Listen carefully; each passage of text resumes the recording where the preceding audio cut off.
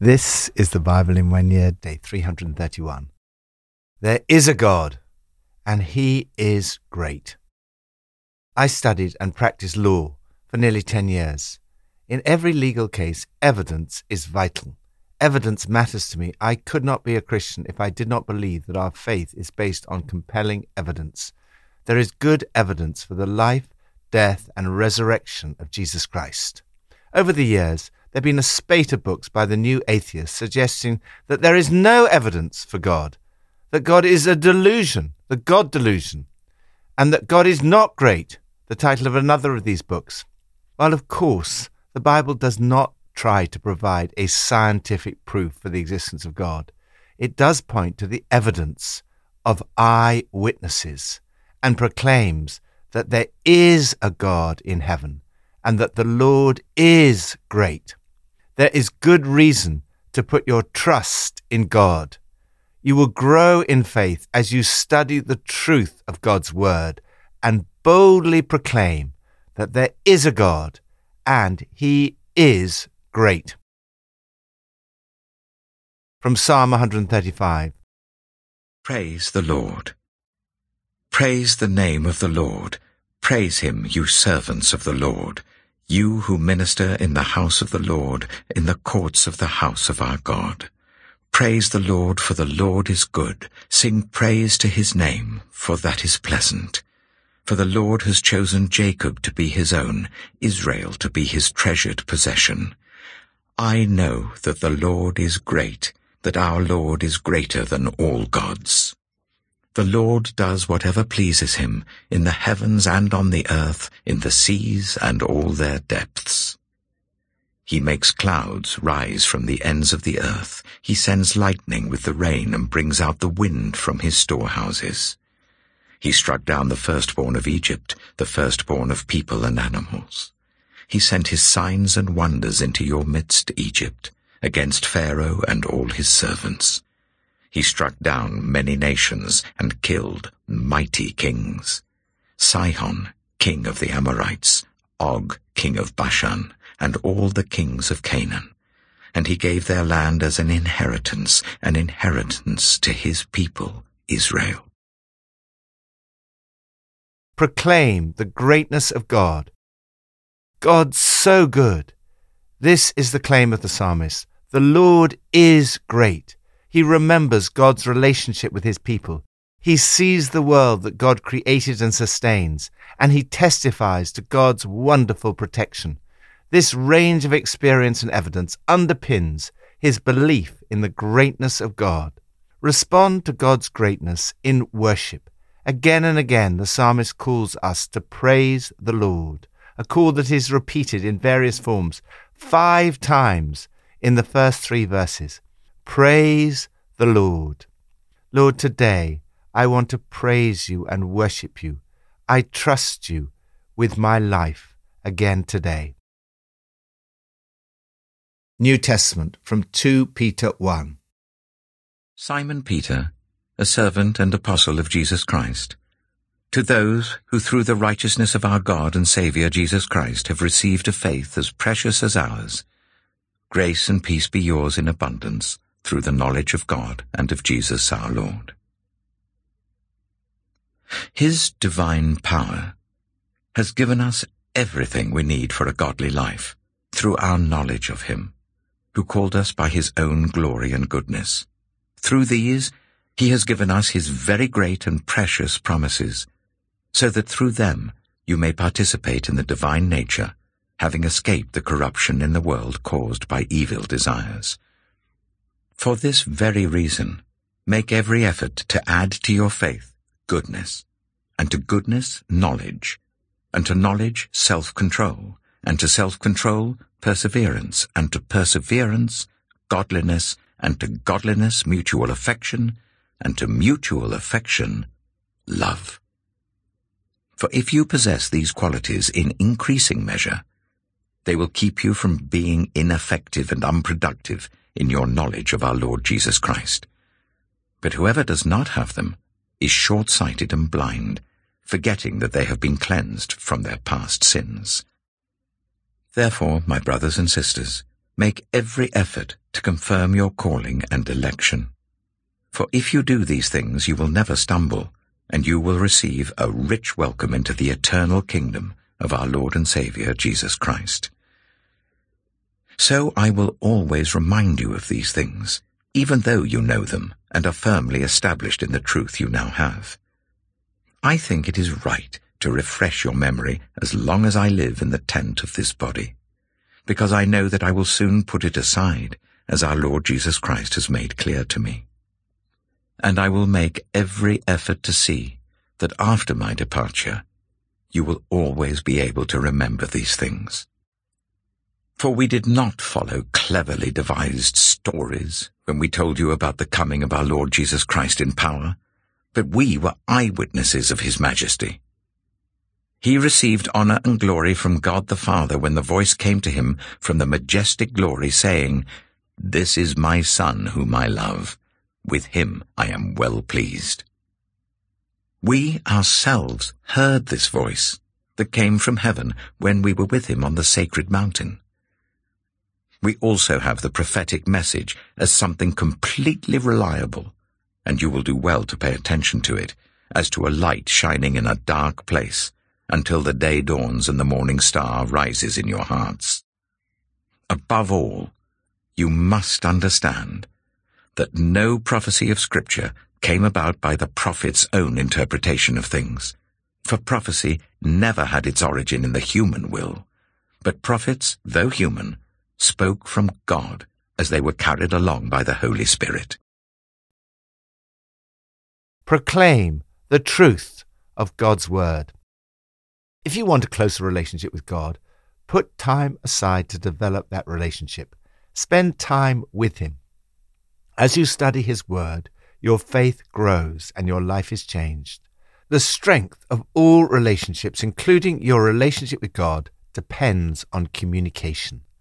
In this letter, Simon Peter, a servant and apostle of Jesus Christ, writes about his faith and the faith of his readers, whose experience with God is as life-changing as ours. Your faith is precious. Grace and peace are two of the most precious gifts you can ever experience in life. Peter says that they are yours in abundance through the knowledge of God and of Jesus, our Lord. Your faith is not irrational, it's the truth. Some people today think that the Bible is full of cleverly invented stories. But Peter writes, we did not follow cleverly invented stories when we told you about the power and coming of our Lord Jesus Christ, but we were eyewitnesses of his majesty. Peter is talking particularly about the Transfiguration, when he witnessed the revelation of Jesus' glory and identity. He testifies, we saw it with our own eyes. A witness is a word used for someone who gives evidence in a court of law. The evidence about Jesus is more akin to legal evidence than mathematical or scientific proof. There is evidence from eyewitnesses. Faith is not irrational. It's based on what they saw. Peter asserts, we couldn't be more sure of what we saw and heard. There are good reasons to believe. Peter also reminds them of the power and trustworthiness of Scripture. The main thing to keep in mind here is that no prophecy of Scripture is a matter of private opinion. And why? Because it is not something concocted in the human heart. Prophecy resulted when the Holy Spirit prompted men and women to speak God's word. The Holy Spirit still speaks through these words of Scripture. As you experience His presence and power through them, they reinforce the truth of your faith. Faith is not just a set of ideas. It changes the way you live your life.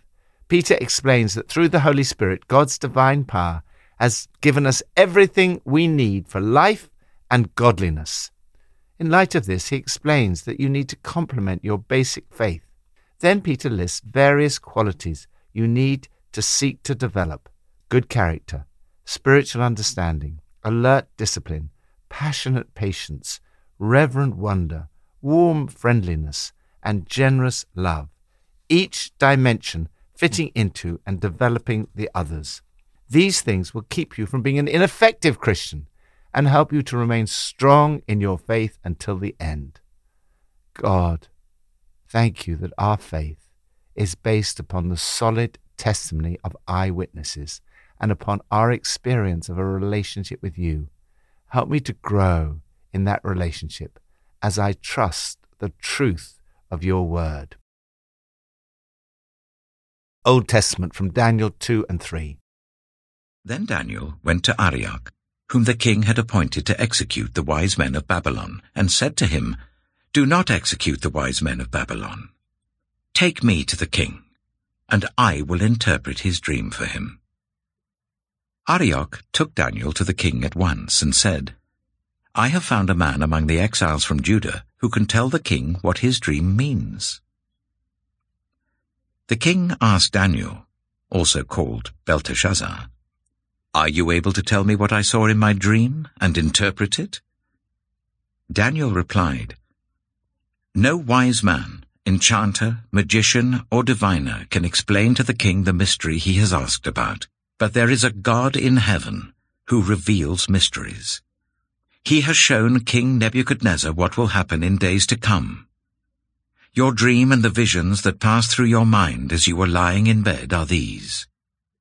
As your majesty was lying there, your mind turned to things to come, and the revealer of mysteries showed you what is going to happen. As for me, this mystery has been revealed to me, not because I have greater wisdom than anyone else alive, but so that your majesty may know the interpretation, and that you may understand what went through your mind." Your majesty looked, and there before you stood a large statue, an enormous, dazzling statue, awesome in appearance. The head of the statue was made of pure gold, its chest and arms of silver, its belly and thighs of bronze, its legs of iron, its feet partly of iron and partly of baked clay. While you were watching, a rock was cut out, but not by human hands. It struck the statue on its feet of iron and clay and smashed them. Then the iron, the clay, the bronze, the silver, and the gold were all broken to pieces and became like chaff on a threshing floor in the summer. The wind swept them away without leaving a trace. But the rock that struck the statue became a huge mountain and filled the whole earth. This was the dream, and now we will interpret it to the king.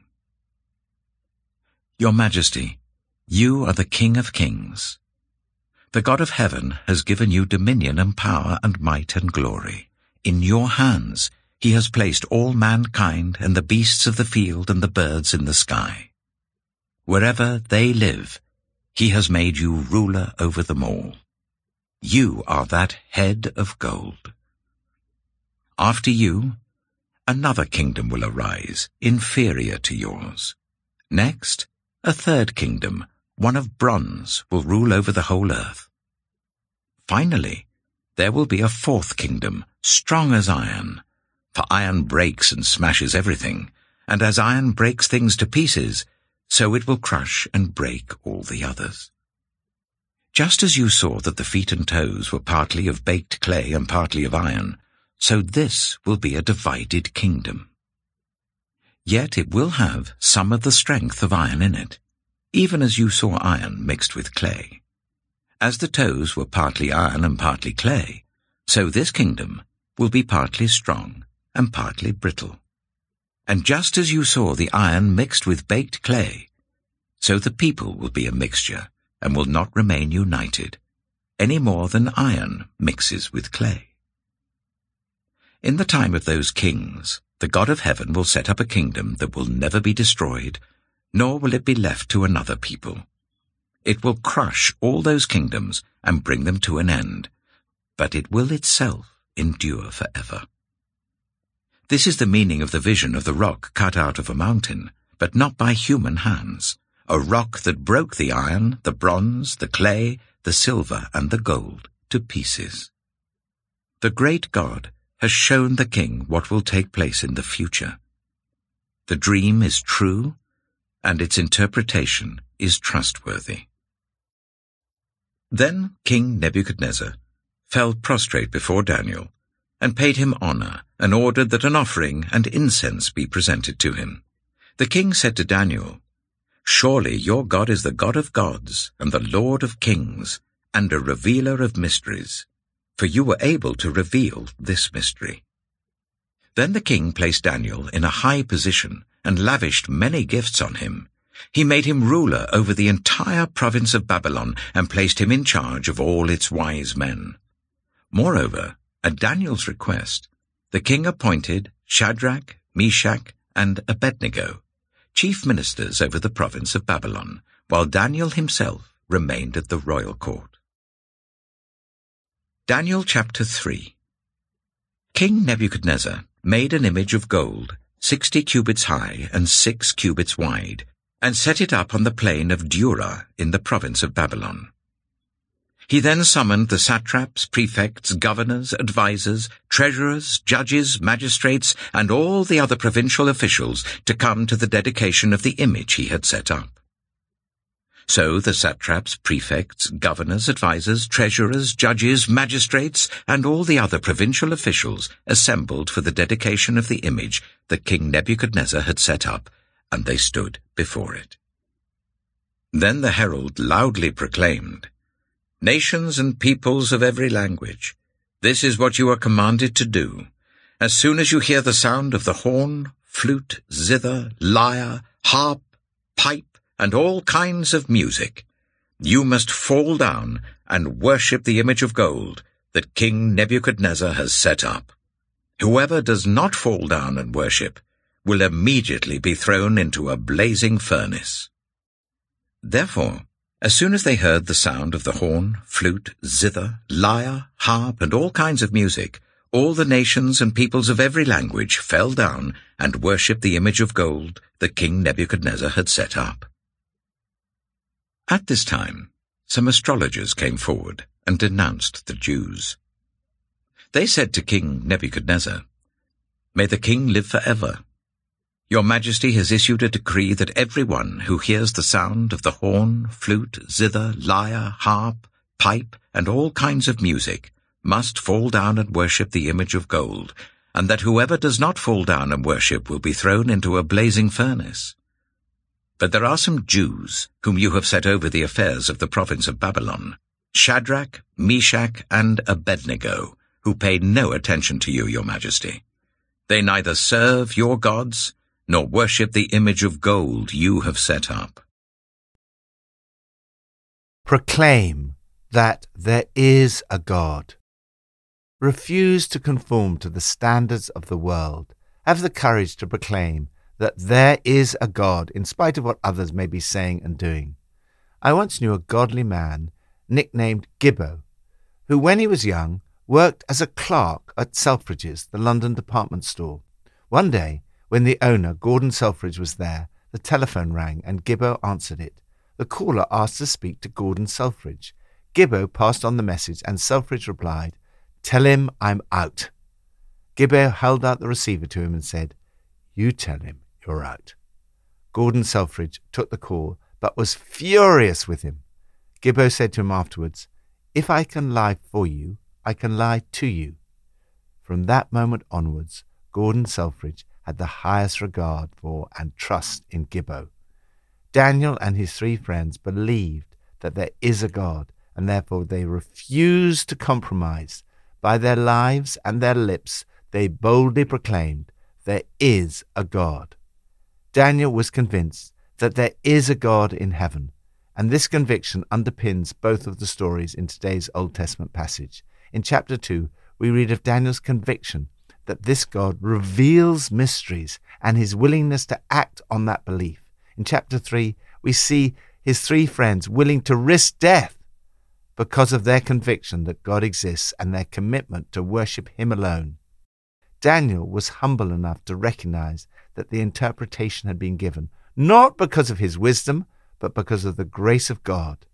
God told Nebuchadnezzar 3 things which are true for you also. First, all you have has been given to you by God. Second, God has placed you in the position that you are in. Third, God has made you who you are. Therefore, there's no cause for pride, arrogance, or self-satisfaction. Your abilities, gifts, and resources are all given to you by God. Daniel continued to interpret the dream. There will be a succession of kingdoms, probably Babylonian, Medo-Persian, Greek under Alexander the Great, and Roman. The key point, though, is that all the empires of the world, be they Babylonian, Roman, British, Soviet, American, or Chinese, all come to an end. None are eternal. Daniel then spoke of a kingdom that will never be destroyed and will endure forever. This kingdom is based on the rock cut out of a mountain, not by human hands, a rock that broke the iron, the clay, the bronze, the silver, and the gold to pieces.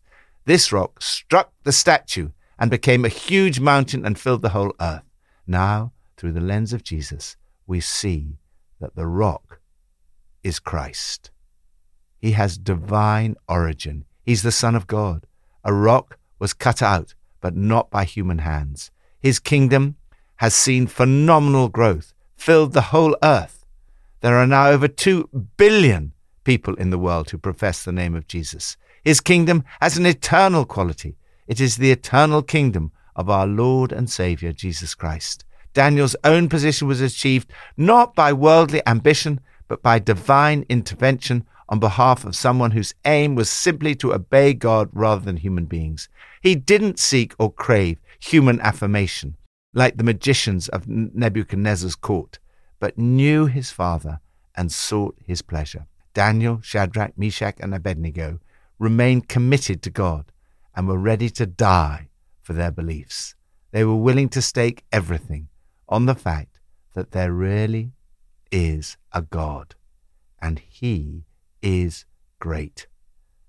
Lord, help me to proclaim to the world by my life and my lips that there is a God and that you are great. Pippa adds, in 2 Peter chapter 1 verse 5, it talks about if we don't want to be ineffective and unproductive in our faith, we need to keep adding more knowledge, more self-control, perseverance, godliness, kindness, and love. We should never be satisfied by where we are, but always seeking an increasing measure.